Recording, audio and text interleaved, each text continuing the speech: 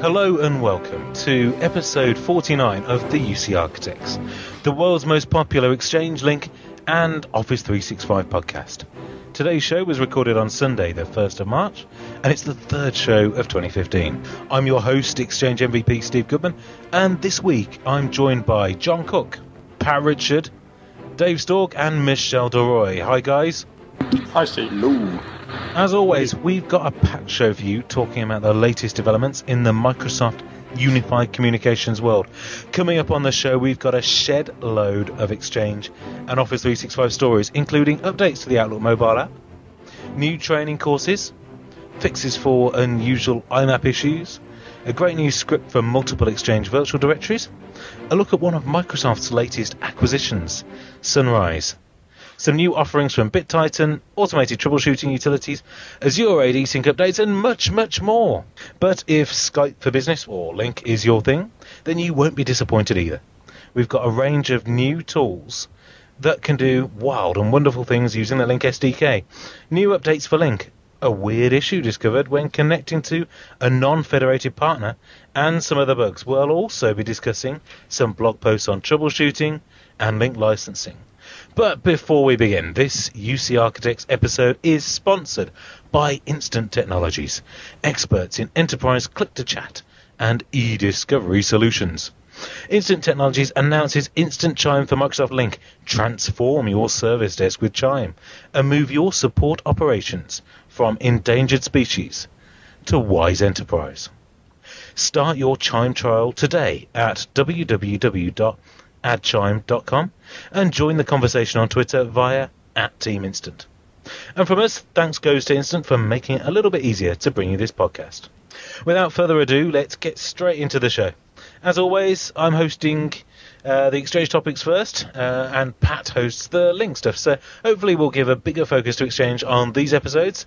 So forgive us if you're the person that wrote in who wasn't too happy with our Exchange coverage last time round. Our apologies.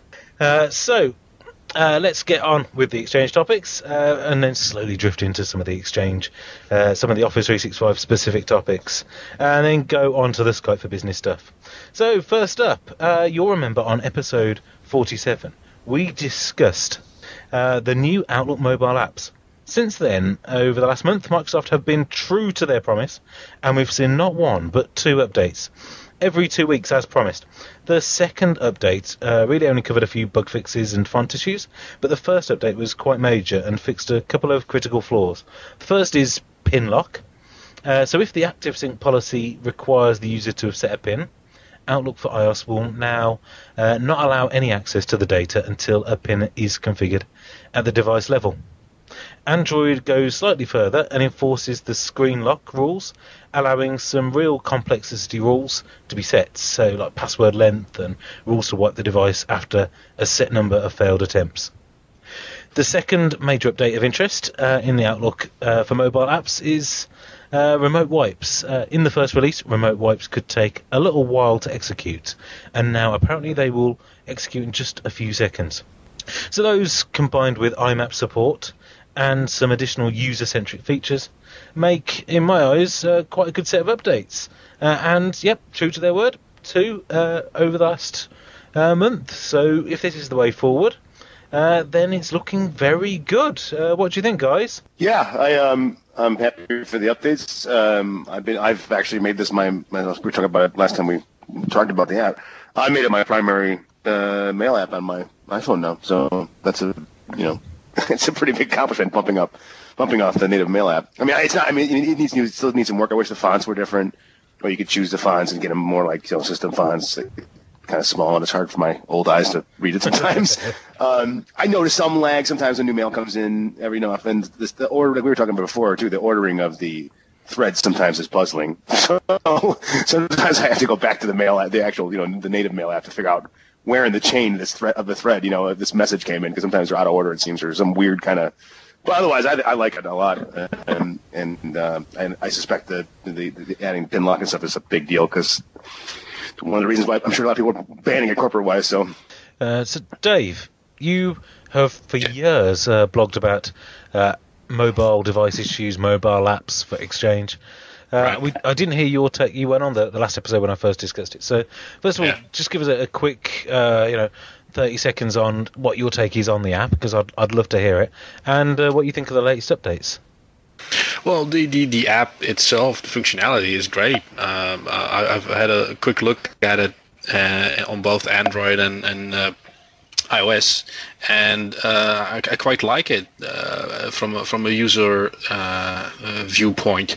And I would also, just to make a quick remark, I would also like to see this on Windows Phone, but okay, just accept it that it doesn't exist yet.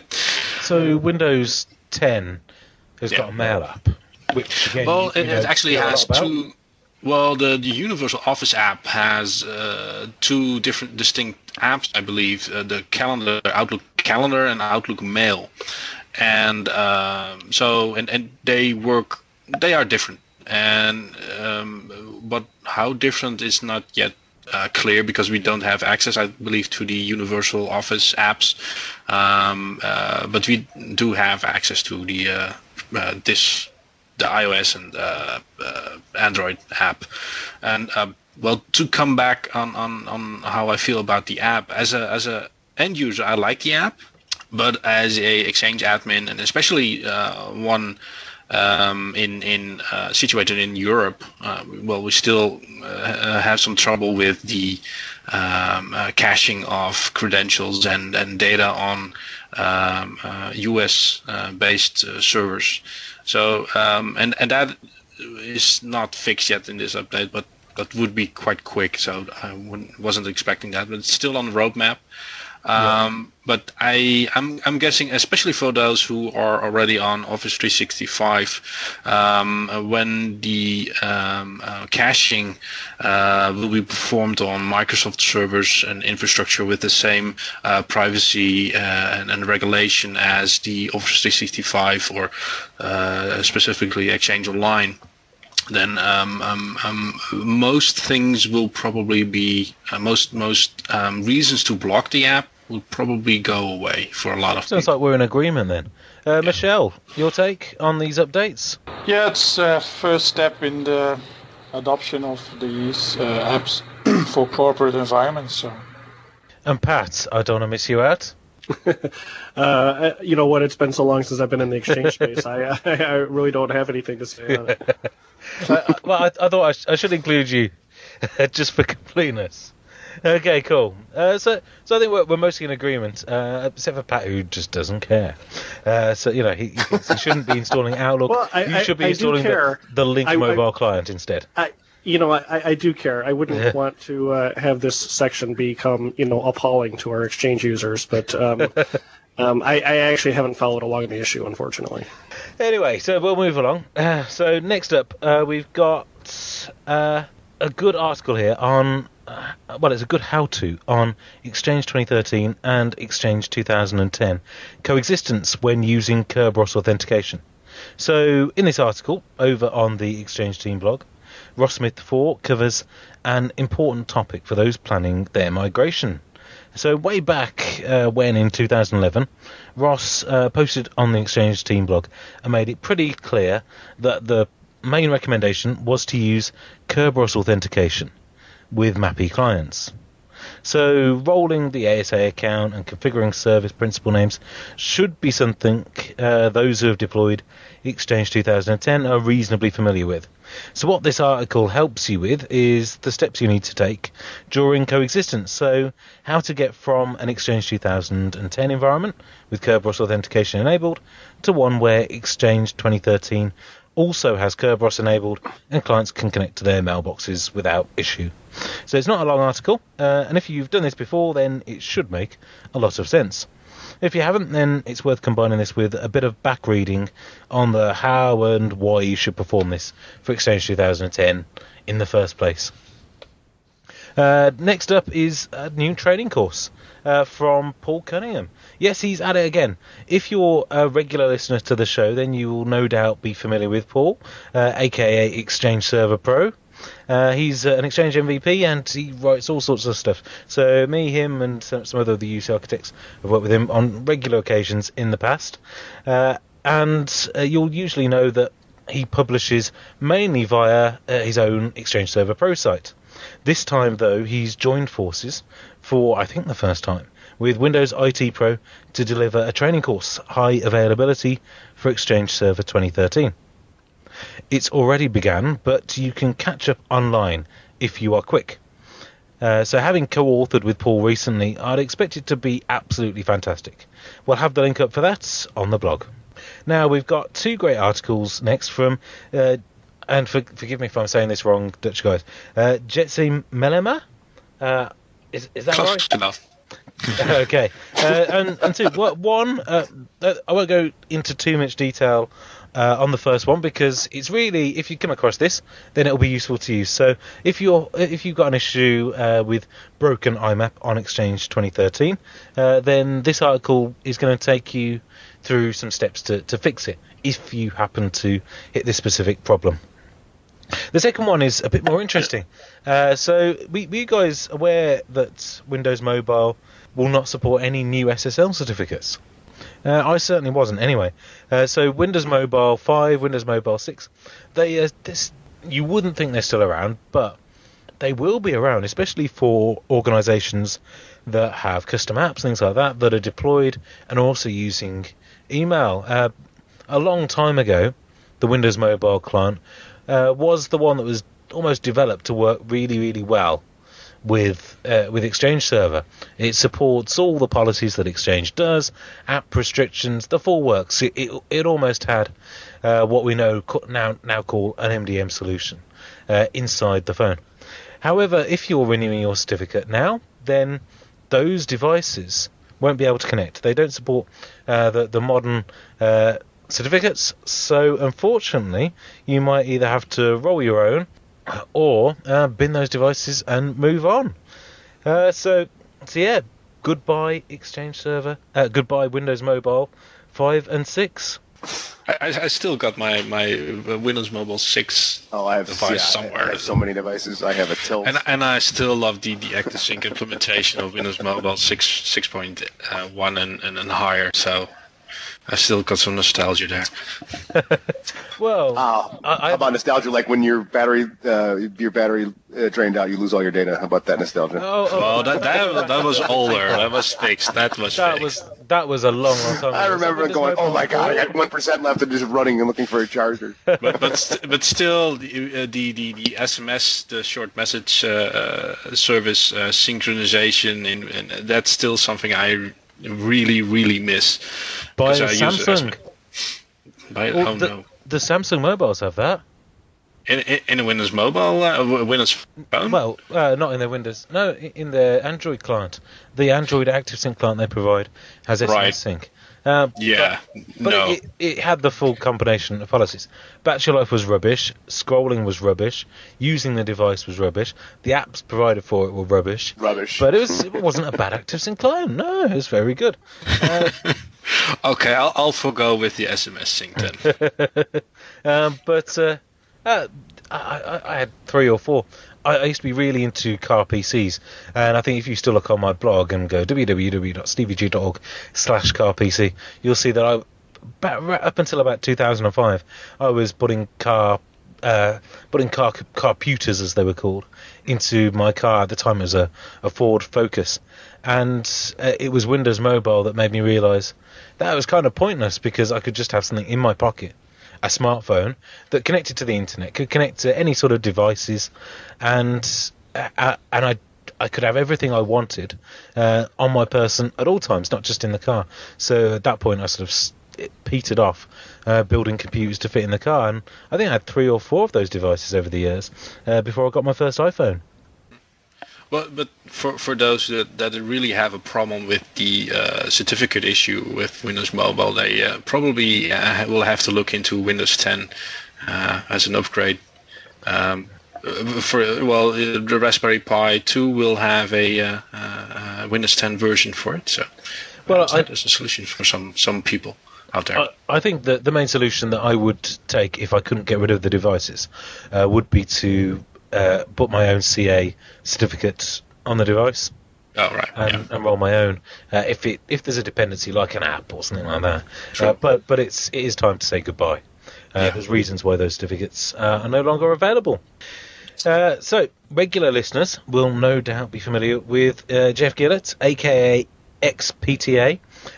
Already been on the show when we talked about the Exchange Masters program being scrapped. So Jeff has recently released the new Exchange website PowerShell script for your enjoyment. But what is it? Just before episode 48, Microsoft wrote a post on the Exchange team blog, so just a couple of weeks ago, providing some detail on how to configure multiple Outlook web app and ECP, or Exchange Admin Center, virtual directories on the Exchange 2013 client access servers. So, I mean, why would you want to do that? Isn't one OWA and ECP good enough for you, I hear? Well, there's two major reasons. Firstly, you might need to separate the administrator and user EAC access, in particular to prevent access to the Exchange Admin Center from the internet.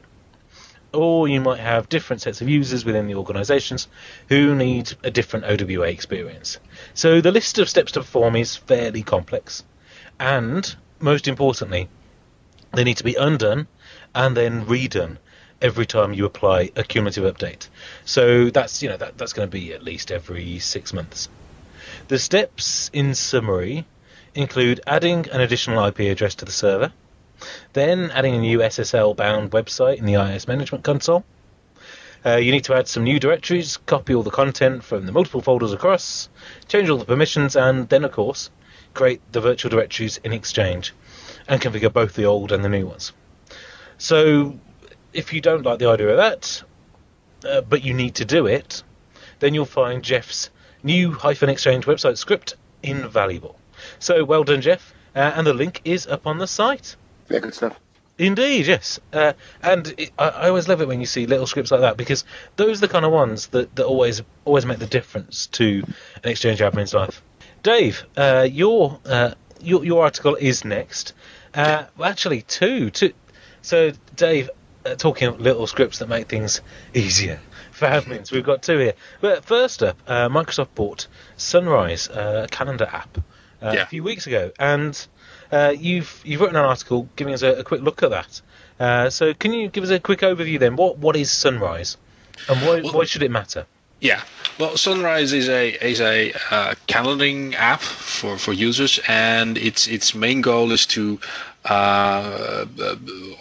put all your calendars together in one application, and not just your Gmail and your Outlook or your company mail or calendar application, but also stuff like your Foursquare check-ins, your reservations, or your tickets bought in Eventbrite, events, stuff like that.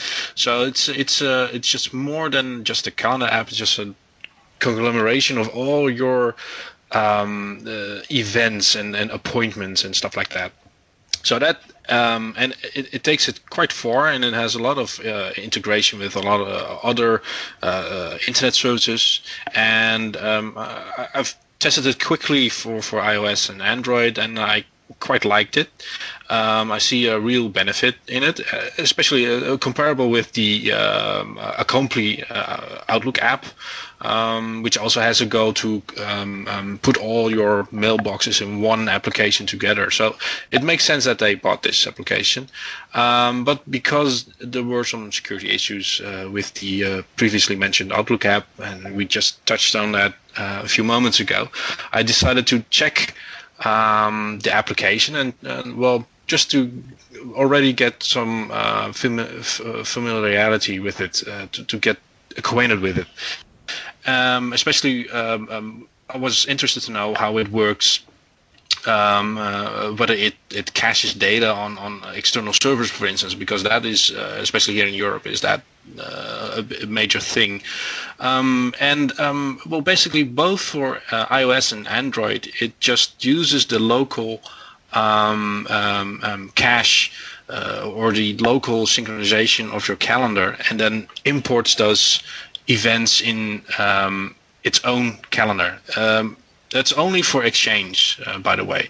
So for Gmail and Outlook and stuff like that, the application then pulls that information from the web, but only the Exchange and ActiveSync data is now there's a two-step synchronization via the native application. So you need to have an ActiveSync account configured on your device, on your iOS or Android device, and then the application uses the internal operating system to access and copy that data back into its own storage within that app.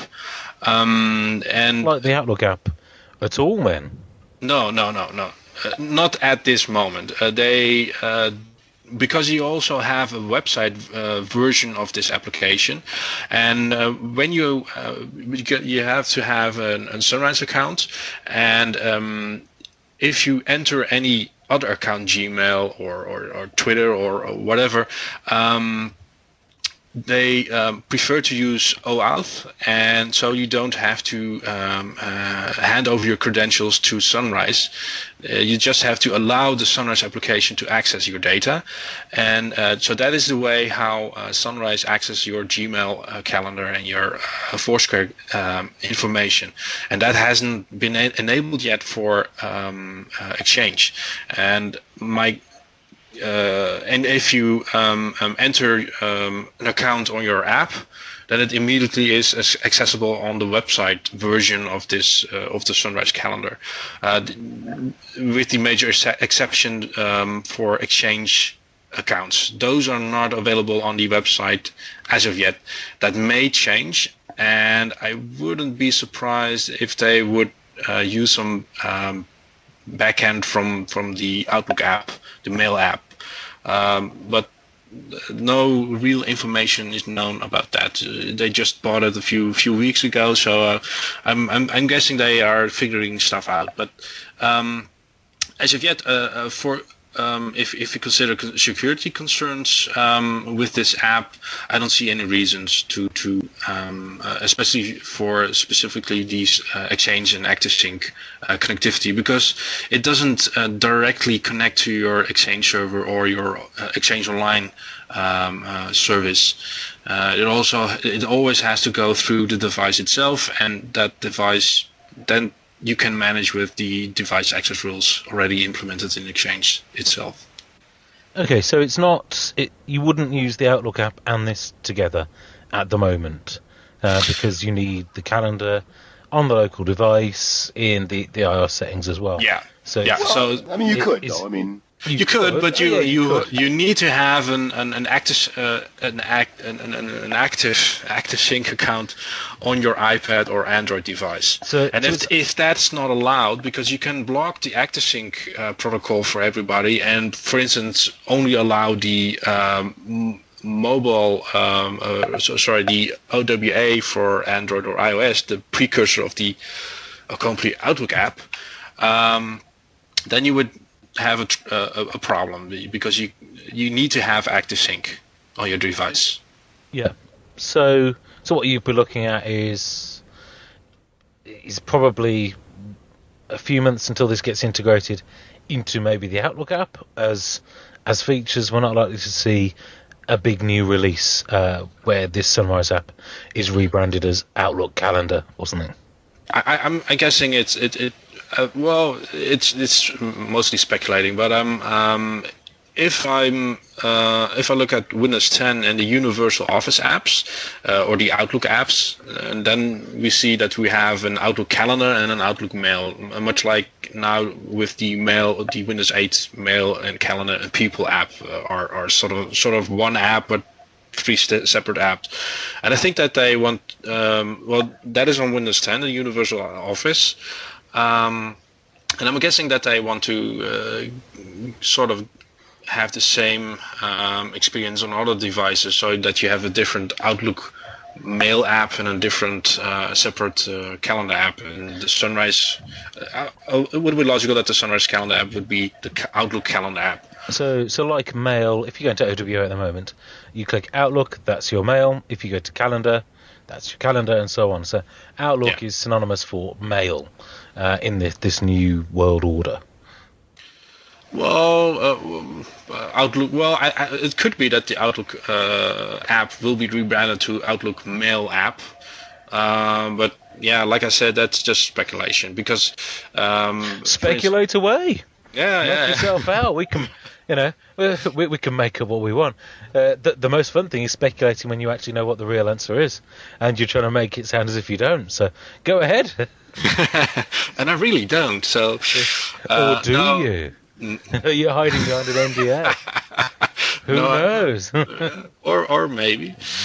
No, but you don't. So no. But.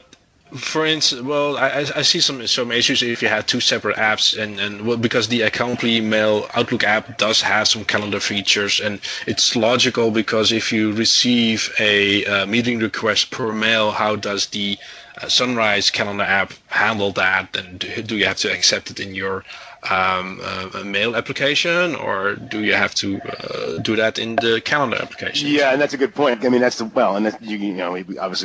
talked about this before, and you could argue it's Apple's fault, and I would agree to some of that. But yeah, I mean, there's no way to change in the Sunrise app. You can change some of the default apps, but Mail app is one of them, but Outlook isn't. And hopefully that changes too. But that's sort of an iOS thing. But but I guess they could put it in there because if they show other mail apps, but yeah. Well, and especially if they are going to use the Outlook Mail, the caching availability of the caching of the existing data, they could use that for the Sunrise application as well.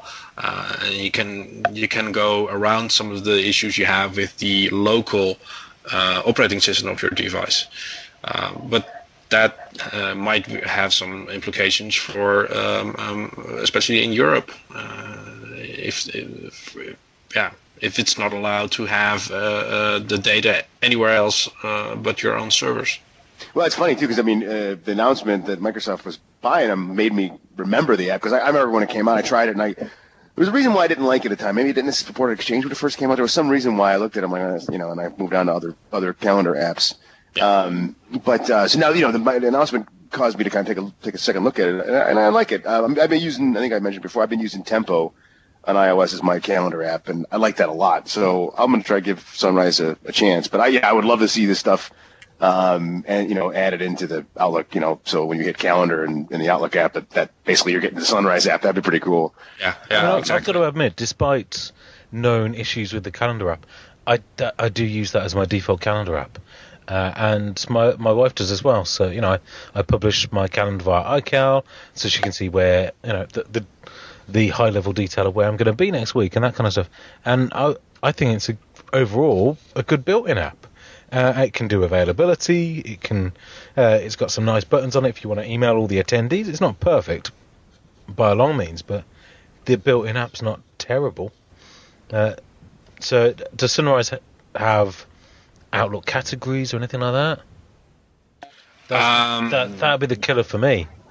Oh, that's a good question. I didn't look too deep into the those kind of features. I was more interested in the back end because cool. the front end will probably change quite a lot. I would imagine. So I don't know about that. I like the TripIt integration. That's cool too. Yeah. Well, that is the best thing of this app is just the whole philosophy of the new Microsoft philosophy services. You use services with your device, but it shouldn't matter which device it is. And I think that this purchase reflects that philosophy from Microsoft. Yeah, and it is a good one. Yeah. I do see various Microsoft employees embracing that as well. I saw one with a Mac the other day. Oh my goodness! Yeah. Redmond's on fire as we speak. Because that's the point. It shouldn't. That's the position. It shouldn't matter what you use. And if you've got a difficult customer, even they accept. Walking up with the latest apps on a Mac, showing that you can do everything on a Mac. Is good, I'll be surprised the day I see them with a Linux desktop because that's not even made it. Linux itself hasn't made it onto the desktop yet. So I've probably said this 1,000 times. It's there was always this.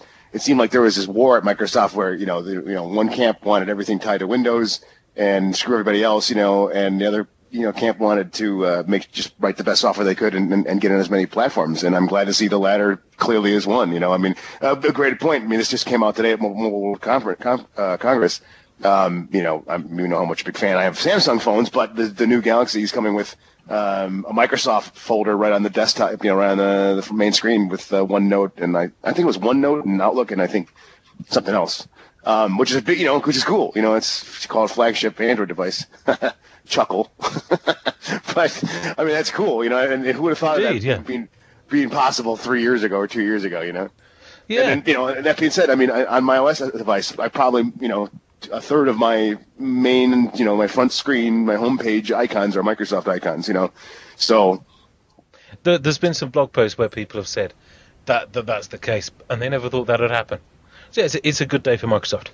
Moving on to our last Exchange topic before we head into the cloud of Office 365. So last one is again Dave, and it's RBAC Manager R2 for Exchange. Yeah. So why should we use this? Why is this good? Sell it to me. Sell it to you. Okay. Last week I had to explain, or I had to discuss with the customer about. I had a discussion with a customer about RBAC in Exchange 2013, and they wanted to adjust the default groups and definitions already present in Exchange 2013. And RBAC stands for Role-Based Access Control, in which you can very narrowly define which user can, or which admin can do whatever things. Most cases... We should probably give a little bit more of a background of what RBAC is then. So it's usually described with a triangle, where you've got the administrators, then you've got all the group of administrators, you've got the scope of what they can affect, and you've got the actions that they can take. For example, if they can write to somebody's display name, and that together is RBAC. Yeah. So, and you have predefined roles that, in a lot of cases, are probably okay. But there are always customers that have a need for a customization. And if anybody has digged into customizing RBAC roles, that can be, first you have to understand the principles of RBAC, and then you have to look at, which predefined groups are the best fit for me, but have to be adjusted and stuff like that. So it can be quite a while to understand it and then configure it correctly. And it can be a real pain in the ass, is what you're saying. Yeah, exactly. Thank you for that for the summary. Yeah, and it's all done in PowerShell, and a lot of people don't like PowerShell because that's difficult and stuff like that. And I found this tool just recently. I never heard about this before. It was RBAC Manager R2 for Exchange. It said it was for Exchange 2010, 2013 preview and Exchange Online. Well, I used it with Exchange 2013 cumulative update 5, and I didn't have any issues. And it is just a perfect tool. It has just a graphic user interface for watching or have an overview of all the management roles that are predefined. You can edit them, or you can make a copy of them and edit the copy. You can search for commandlets, and you can see which of the management roles have that specific commandlet in it. So you can look for it. For instance, if you need the clear mobile device commandlet, well, you type it in, you filter it, and then you get to see the specific management roles that have that commandlet in it, so you can know which roles you can assign to users, or you can adjust them. And you can adjust practically anything that is possible in PowerShell. The customer I was working with, they wanted to remove the remote wipe functionality in the help desk or indeed recipient management role group. And it was easy. I just had to make a copy of the specific management role, just have to tick off the specific commandlets that I didn't want those persons to be able to perform, and then save it, and then everything just works fine. So I'm amazed that I didn't find this tool a lot earlier, because it's already from I think the last update is from 2012 or something like that. So it's quite an old tool, but it's up on Codeplex. The source code is in C# and it's openly available. But there's also a binary that works perfectly fine. So if you if you have to work with RBAC and you don't want to dig into all the theoretical stuff, it's a very great addition to your toolset, in my opinion. Cool. Yeah, I agree. It's pretty slick. Yeah. I appreciate you calling out, because I could have used this about 1 million times. Yes, that was the thought I had exactly when I just did a Bing search, and this one popped up, and I was looking for some tools or some explanation for the customer to hand over to them. It's like, okay, here you have a blog article or something like that for RBAC that explains it very easily. And it sounds like you were blown away. And yeah, I was. Yeah, cool. There's going to be people listening going, yeah, I've been using that for years. Well, Yeah. The architects, they've been doing it the hard way. Exactly. So, yeah, excellent. So, moving on to our cloudy topics next with Office 365. And as I said, I'm going to run through these fairly quickly. So, first up, BitTitan is offering Nuix as a service. So, if you're not familiar with Nuix, then it's a tool that can help migrate third-party archives like Symantec, Enterprise Vault, and similar to back into Exchange. And it's primarily used in things like Exchange Online migration projects. It's often expensive to set up, so this could be very, very useful if you need to be able to just get going with it very quickly. However, there's still the same type of per data volume prices. So it's good to see that it's easier to set up, but of course it's still an expensive tool. Our second BitTitan topic is for the migration fans here. BitTitan have updated their migration with PowerShell commandlets. Jethro has posted some ideas on how to use them over on the BitTitan blog. So we've linked to both those up there on the show. We mentioned this, I think, in passing on the last show. The sign-in page branding and cloud self-service password reset, both Azure AD Premium and Basic features, are now free for everybody. I think this is very, very good news for those that used Sync with Password Sync. It's great to be able to customize the sign-in pages, and the customization is in the same place that you'll find the customization for things like the top bar, branding, color, and logo. So that's rolling out, I believe, at the moment. The self-service password reset is just for cloud passwords. So if you're syncing passwords, it doesn't include the password right back. It doesn't include ADFS or anything like that. So if you've got cloud-only passwords, then you can have self-service password reset. The next one is there's an automated hybrid troubleshooting experience now available. So I'd imagine that this has come out of things like the onboarding center for Office 365. And what this allows is you to go through the process that Microsoft might take you through and give you some possible solutions. So effectively, instead of going through first level support, second level support, all the way up to engineering, it's giving you what engineering would say if they saw this happen in your situation. So hopefully giving you an answer very quickly and saving you a long support call. So we'll have the link up to that on the blog. Paul Cunningham has came up with a good spot from the Office 365 roadmap. Shared mailbox sent items are being changed in Office 365.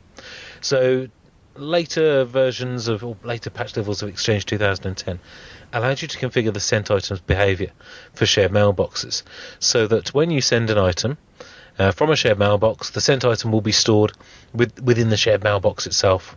2013 and Exchange Online don't have that feature, but it looks... No, they don't. But it looks like it's coming to Office 365. It's still too bad if it won't come back in the on-prem version of Exchange, because it's one of the most asked about features in my experience. It is, yeah. It might be one for the next version, because although they're saying Exchange Online, then that could mean, from their perspective, Exchange 2016 from an on-premises perspective. So maybe it skipped a whole version. But of course, the release cadence is, a little bit quicker than it. At least, is it about a year quicker than it was last time round? But it at least feels like they're releasing stuff quicker. So maybe it'll come in the next version of on-premises. Maybe it won't. But it's coming to Office 365, which is a lot of people that are moving from 2010. It's one of those things that they might not catch until they've moved over.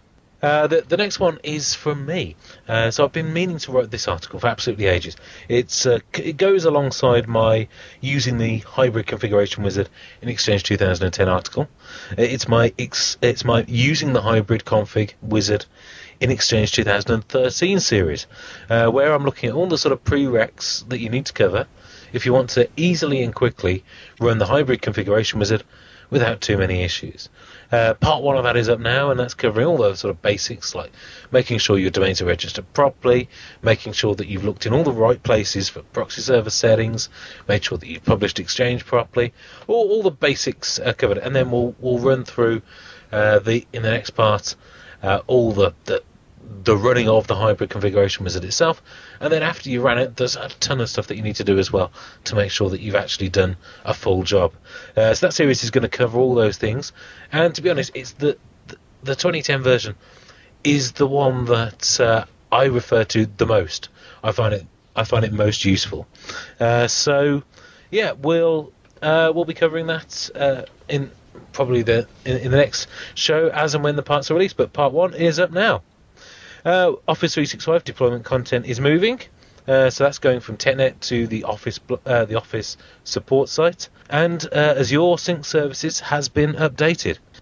So that's our Office 365 topics done, and now just to get the right person covering the right section, and give us some feedback if you like this, we're going to try something new. Pat's going to cover off the link topics, so he can really be the man in the know this time around. So Pat, over to you. All right, and circling around to our link topics for this episode, the first up is a new little test app written by Tom Morgan, and Tom is one of our colleagues at Modality Systems. He's one of our awesome developers, and his article was more about how to do different things using the Link 2013 SDK, and the example that he came up with was how to pause music when you take or make a call in Link. So, as you probably know, when you answer a call and the call is connected, or you dial an outbound call, Link will turn the volume down on whatever you're listening to, whether it's Windows Media Player or iTunes. And so Tom wrote a little applet that now will just pause that music, which is kind of nice. If you're listening to something like an audio book or something, you don't necessarily want the volume to get turned down. You want it to pause so you can pick up where you left off. And so it's a nice little app. It's more about a concept on how to do different things with the SDK, but it's a cool little thing to be running in your system tray to make life a little easier for you. Next up, disabling the customer experience program. So in the Link client, you can configure two little settings, and one of them is about signing up for the Customer Experience Improvement Program, and the other one is about automatically sending Link Improvement Program info to Microsoft.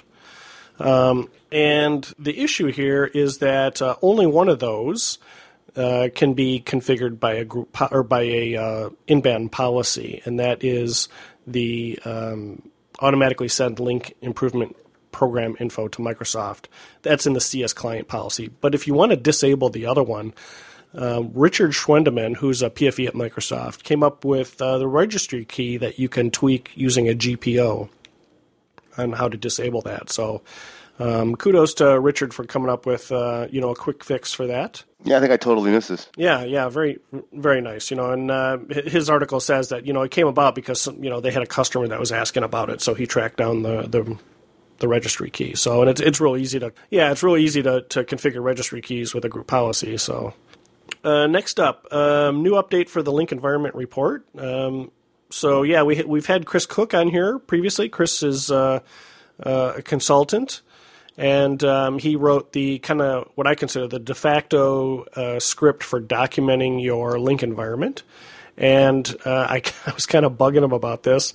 We wanted a way to have the script create the Word document using a specific Word template. So if you didn't listen to the episode that Chris was on, he has a script that does three things. It creates a Word document that lists your entire environment, all the configuration settings and everything. It'll also create a Visio diagram of the environment, and then also an Excel spreadsheet with all of your Link voice configuration information in it. And the Word document is really good. For a long time we've used it and send it right out to a customer just by, the only tweak we've done is throw their logo at the top. But now Chris has added in support so that you can specify your own Word document and have it put the data right into that document. So it saves you a little bit of editing time if you. So if you had a custom template like with your company, header, footer, all that stuff. Yep. Feed into that. Cool. It does. It does take a little bit of tweaking of the script in order for it to work. It's not something that you can just call a parameter when calling the script, but he does show you exactly what you need to change. So kudos to Chris for that. Yeah, I mean, we've talked about it a bunch of times in the past, but I mean, I can't emphasize enough about how much I love his tool. Yep. Yeah, it's nice too.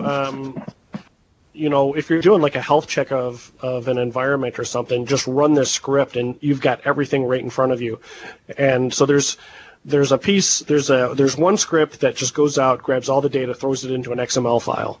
Then you take that XML file, copy it to your machine, and run these other scripts, and it creates the Word doc, the Visio, and the Excel spreadsheet. Yeah, and that's what I love about it too, because the thing I like about it most is that you can use that and run the script on a server, grab the XML file, and then you're done. You don't have to worry about, some tools require, Microsoft tools like Rask, require, Excel, right, on the machine. Well, that's not usually possible on a server. It's not something you want to do. So it's nice to be able to grab the information, then take it to any workstation and, that you have Office on and be able to run the reports, Well, not only that, it's simple enough that you can just send the script to somebody and have them run it and say, send me back the resulting file. If it's somebody that, you're going to say, quote, support services for an organization. Here, run this script, send it back to me. At least I can get an idea what your environment's like. Yeah, but you can't bill for that. I have to review the resulting documents. That I can bill for. No, I know. And again, honestly, this is like that. We talked, I think, in the past about, your kind of what your go-to startup day one thing if you start a project, whatever. For me, this is always my first. As soon as I have rights to be able to run it, and get in the environment, it's the first thing I do is run this to kind of get an idea of, what everything looks like, where everything's at, and it's awesome. Yeah, good stuff. And I actually helped Chris with the original version, and I wrote the code that goes out and gets the Visio snap-in and puts it in your computer and stuff. If you really want to learn how to manipulate Word or Visio or Excel with PowerShell, look at his script. He does some really cool stuff. Yeah, because actually I wanted to do that. Actually, a good point, because I like to run a weekly CQM, KHI stuff in an environment. And, I basically run it and up against a couple pools and then, and provide the data. But it'd be nice to be able to feed that directly into the Excel thing and then have it, basically press the button, by itself. Yep. Well, I'll tell you what, speaking of KHI, have you looked at the link validator lately? Yeah, that's wicked. So let's skip right to that right now. So these guys have done it again. So we've talked about updates to linkvalidator.com in previous episodes, and now you can import your KHI data, and it will show all kinds of counters and graphs and everything. It's really wicked cool. They're doing some really cool stuff there. So yeah, absolutely. I again, this is my other go-to now. Build on it. I think we were talking about it last time, but we talked about the updates. But I mean, I use this as a model, kind of to, as I'm building on an environment, I'm plugging data in here, for the environment in Link Validator, just as a running kind of model of what I'm doing, and so I could check stuff and have quick reference to stuff, IPs and all that. Yep, it's a good sanity check. Your DNS records, your firewall rules, everything. Yeah, very good. So Michael and Richard have done the Link community proud. Next up, the control panel crashes. So there's an issue now where if you have a lot of enterprise voice configuration, a lot of voice routes, and you go into the Link control panel, that the control panel will crash. And yes. Microsoft has said now the solution to that is to install the February 2015 cumulative update, which we'll talk about in a second. What's not known, or what I don't know, but I would be very curious to know, is for many people don't realize this, but when you log into a Link server and you double click on that control panel shortcut, it opens up to the control panel, and if you go to, say, your workstation and you go to the Link admin simple URL, you end up basically at the same website. Two different methods there, though. When you log into a Link server and double-click on the shortcut, you're actually running an exe file called linkuihost.exe. When you do it from your workstation, you're just going to directly to the web page. And we have a Silverlight control. Yeah, well, I mean, it's Silverlight either way. Right. But I'm starting to see some issues now that only happen when you double-click on the shortcut on a Link server. And, so I'd be curious to see if this is the same. One of the issues that I've seen is, especially with CU10 installed, and CU10 was the December 31st cumulative update, is you go into the control panel by double-clicking on the shortcut, and you try to enable or edit a user, you get 2 Silverlight exception errors. And but if you go to any web server, even the same server, and just open up Internet Explorer and go to the control panel simple URL, you don't have that problem. So I'd be curious to see if this voice route problem only happens in that same scenario. But anyways, for the voice route issue, install cumulative update 11, which is the February 2015 one, and the problem should go away. Yeah, and I can verify. I mean, so actually, I was working with a customer that actually was one of the drivers of this bug, and it came down to a number of voice routes. Microsoft was kind of saying it was over X and a number could happen, but actually talking to some people, on Twitter community wise, I mean, that wasn't the only thing. I mean, it was like say over 500 in this case, but I talked to people who had way over that, and they weren't having the problem. So it seems like it was something other than just the raw number of routes. But, well, that's why I'm asking. I wonder if people only see this when they go into the control panel via the shortcut versus a web page. Because some people, I know a lot of people that they always log into a Link server and double-click on the shortcut to get to the control panel. Right. I know some people that never log onto a Link server and just open up a web browser. Right. In this case, my guess would be they're coming in through the admin URL. Yeah, it'd be interesting. In the browser, yeah. Yeah, so definitely, I mean, if this is a problem, especially, it definitely seems to be affecting larger environments, obviously, with a lot of routes. If it was happening to you, definitely look about seeing to update this patch. Yeah. Hopefully nothing else gets broken, though. Yeah, and with the Silverlight exception error, at least it, there's a workaround. You just don't use the shortcut to get to the control panel. And actually, if you close the 2 exception errors, everything seems to work fine. All right, next up, unexpected behavior when joining a meeting with a non-federated partner. So Lasse Guido wrote this article. It's actually a pretty interesting article. It gets into a very specific scenario where an organization does not enable automatic partner discovery through DNS for federation. They have a couple of specific partners defined as allowed domains. And a user gets invited to a meeting with an organization that's not in that allowed domain list, and they cannot attend the meeting. That's the expected behavior. But what Lasse found out was if the user that's joining the meeting is outside of his corporate network, so coming in through the Edge server, that the do not route message or does not route message does not get obeyed, and the user is able to join the meeting. So external, they can join it. If they're inside their own office, they cannot join it.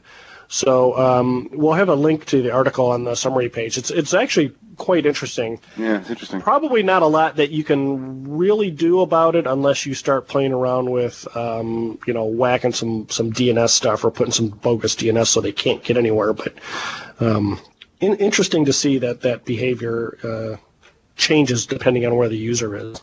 All right, a big one, big speculation. HP to buy Aruba? What's this? Who's read this Bloomberg article? So Bloomberg.com came out with a pretty interesting article saying that basically HP was in talks to buy Aruba, the wireless hardware manufacturer. I can certainly see Aruba as being a compelling target for acquisition. Those of us that work in Link know that they're kind of the de facto company to use for Link hardware when you're concerned about voice and video quality. They're doing some really cool stuff. Yeah, no, I definitely. It's interesting if it pans out. I think it probably makes some sense for HP. But yeah, like you were saying, Aruba's been one on the forefront with software-defined networking with Link, and HP has as well too. So I'm kind of excited to see what they're going to do.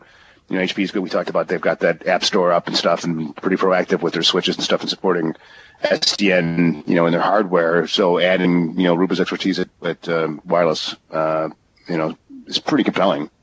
Yeah, from a Link perspective.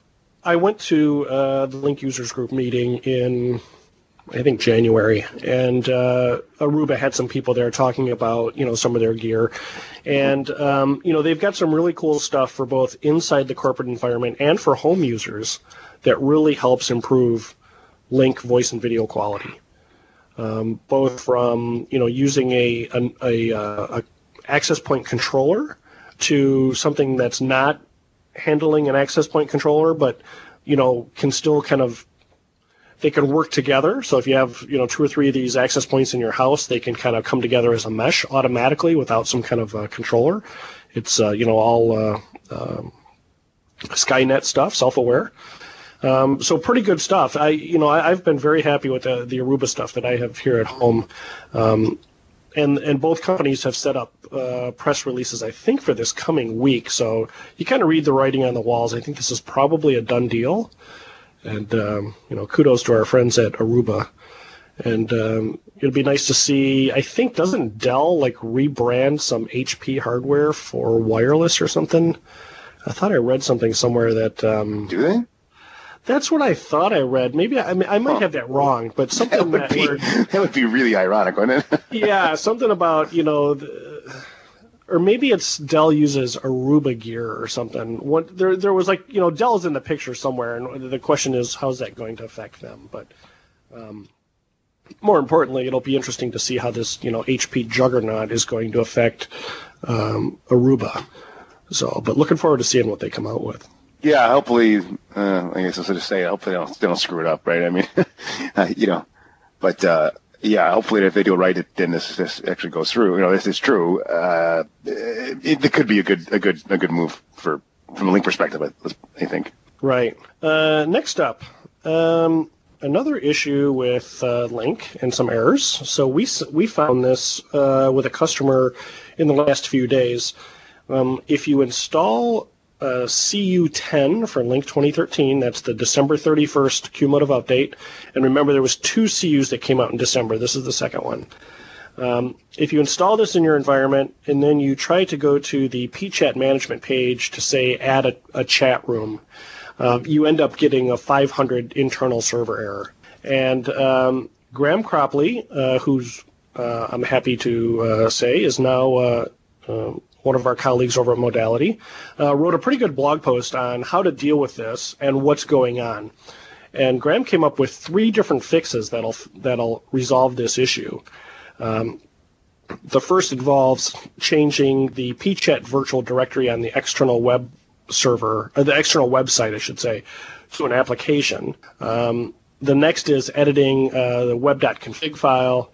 And then the last one was editing another config file, applicationhost.config. But he came up with 3 pretty good resolutions to this issue. It'd be interesting to note, I looked through all the information for the February cumulative update to see if there was a fix in there, and there's not enough information, so I couldn't really tell. But I can tell you, I did find an environment where this problem existed, and I tried 2 of the different fixes, and they both worked fine. So didn't require an IIS reset, nothing. All you had to do is perform the steps that Graham has, and boom, the problem went away immediately. And I should note that the problem affects all of your managers that try to get in. Anybody configured as a creator within with Link for PChat would see this 500 error. So kudos to Graham for coming up with a quick resolution for this. Yeah, cool. Good stuff. And next up, it wouldn't be a UC Architects episode unless we mentioned another cool script from James Cousin. So James came up with a pretty cool photo editor for Link and Skype for Business. And basically, it allows you to import a picture, crop it, move it around, resize it, everything, and then import it or convert it for use with Link as your profile picture. It's really cool. Doesn't require an installation, nothing. You just run it, pick your photo, lets you kind of manipulate it as you need to, change contrast, change, different brightness, different effects, things like that. Really freaking cool. So check it out. It's well worth looking at. Yeah, good stuff. I play with it, as a matter of fact. Yeah. Next up, here's something that I think just about everybody gets into a conversation about when thinking about doing a Link deployment, and that is licensing deployments, or Link licensing requirements. And, you can read through all the Microsoft documentation and kind of figure it out. But if you ask 10 different people, you'll get 10 different answers. Do I need a license for this, or do I need a license for that? Link licenses is, standard versus enterprise licenses, or plus CALs, and all this other. So it can be somewhat confusing. And Kevin Keeler at NoJitter.com wrote a pretty informative article on top 8 Link licensing myths, and basically answers a lot of these questions. And it's very informative. I thought he did a pretty good job on this. We do have a usual caveat that you still should talk to your Microsoft licensing contact to verify all this. But from what I could tell, this all seems to be pretty good. So, all these myths about, do you need a license to do this, or what kind of a license, or, the big question about standard and enterprise CALs and Link Plus CALs, and the fact that they're additive, not, either or. So, well worth it. I thought Link was just free. No. No, but it is a pretty good article on NoJitter.com. It's Polycom VVX and enabling group paging. So here's the scoop. So group paging on VVX phones is not enabled by default. And of course, group paging is, anytime you have an organization that does a lot of handset paging, they go to Link, and it's not a built-in core feature. So Anthony Carrigal has written a pretty good article on how to enable group paging on the Polycom VVX phones. And shows you how to edit the config files and or use the web interface for changing things and lighting up the button on the screen. So yeah, cool. I've actually missed this too. Yeah, it's good stuff. And I'm really surprised. The handset paging, I think, is one thing that every vendor should support within Link. So. But as usual, Anthony does a pretty good job here of showing some screenshots and what you need to do and what everything means. And next up, all right, Dave, now here's your chance. Issues with UCS, Unified Contact Store, in combination with Link On-Prem and Exchange Online. What is this all about? Well, basically it just breaks stuff in OWA. The Link IM functionality just doesn't work. If you don't pay attention, and it's only in the when you have a Link on-premises environment, Link 2013 on-premises environment, and an Exchange online mailbox. And as it turned out, if you move your mailbox to Exchange Online without disabling the Unified Contact Store before moving the mailbox, then something weird happens with the discovery of your SIP address or something like that. But basically, the effect is that your OWA IM integration just breaks down and doesn't work. So you have to disable Unified Contact Store, so move the context from your Exchange mailbox to your Link account. And if you have done that, then you can move your mailbox to Exchange Online, and then your OWA IM integration just works perfectly. This sounds simple, but it took me a few months to figure out. So I decided to write a blog post for those that have the same situation, because it is stated by Microsoft that in this scenario, UCS is not supported, but it can take a while to catch up and figure out that not supported means that stuff can possibly break, as is the case. Yeah, this is good. You and I talked back and forth. I mean, I had some similar issues with UCS and the 365 and Link on-prem that are just kind of maddening, and there's a lot of... I noticed there's some contradictory documentation, too, out there, so you just got to be careful of what's supported and what scenarios and when you need a hybrid server in the middle to make some things work. Exactly, I found literally two articles that completely contradict each other. Like, okay, which one is real then? Yeah.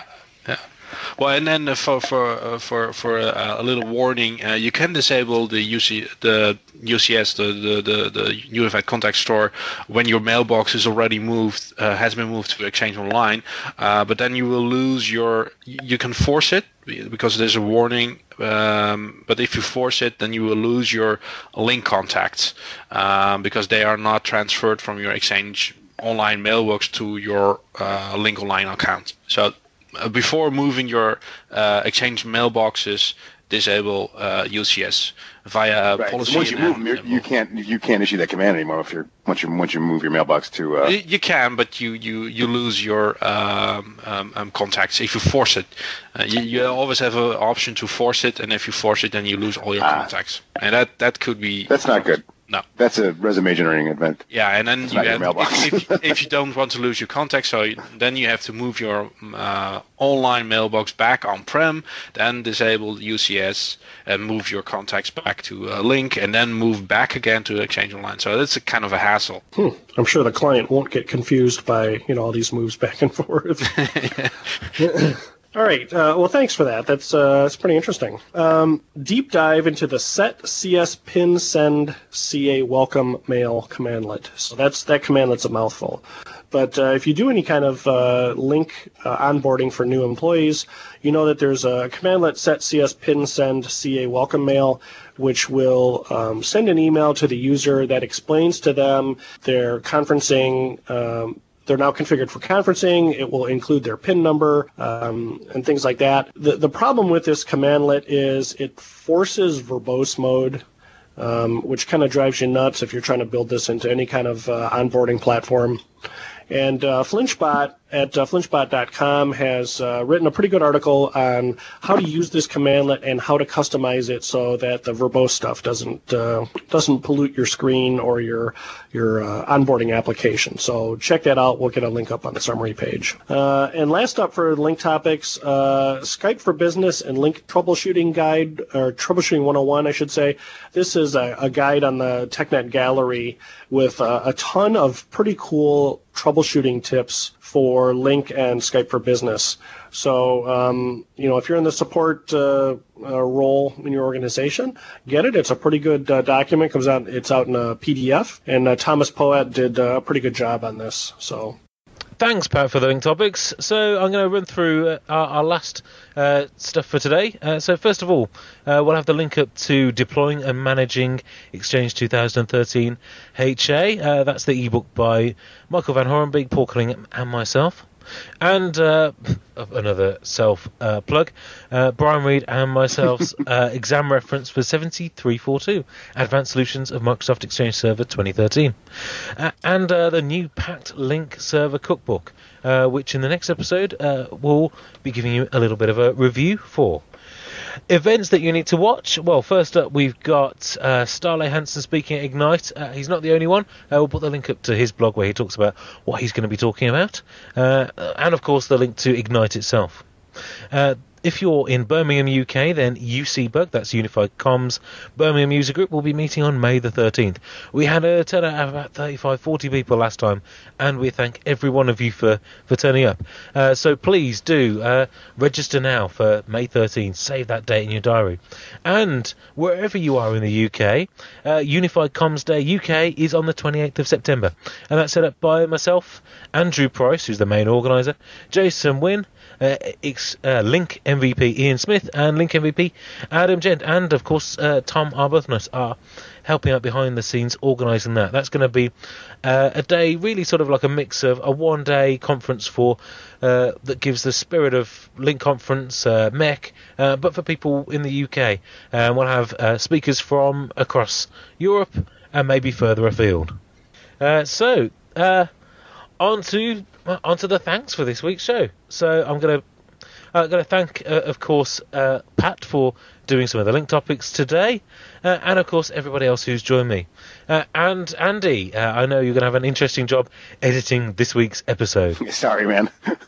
Thanks for everyone on the show today, and of course would like to thank our sponsor of this UC Architects episode, Instant Technologies. They are experts in enterprise click-to-chat and e-discovery solutions. Instant Technology announces Instant Chime for Microsoft Link. Transform your service desk with Chime and move your support operations from endangered species to wise enterprise. Start your Chime trial today at www.addchime.com and join the conversation on Twitter via @TeamInstant. And finally, as ever, before we go, we wanted to remind you that the UC Architects are online. Visit our website today at www.theucarchitects.com or follow us on Twitter at the UC Architects. Use Facebook, then be a friend and like us, or better still, poke us. We're at facebook.com/theucarchitects. And if you prefer not to mix business with pleasure, then head over to our LinkedIn group, the UC Architects. Now, I do these social network bits on each episode, and surprisingly, no one has asked if we have a Yammer network. Well, we don't need one, because if you love getting down for a Yam Jam, then head over to the Office 365 network, where you will find groups for everything you could possibly want, including Exchange, Skype for Business, and of course, Office 365. That's over at aka.ms/Office 365 network. And if you haven't subscribed to the podcast already, you'll find us on the iTunes Store, Windows Phone, podcast app, or via RSS. For full details of everything we've chatted about today, see our website for links to everything. And we'll see you back for the next episode. Thanks for listening. Goodbye.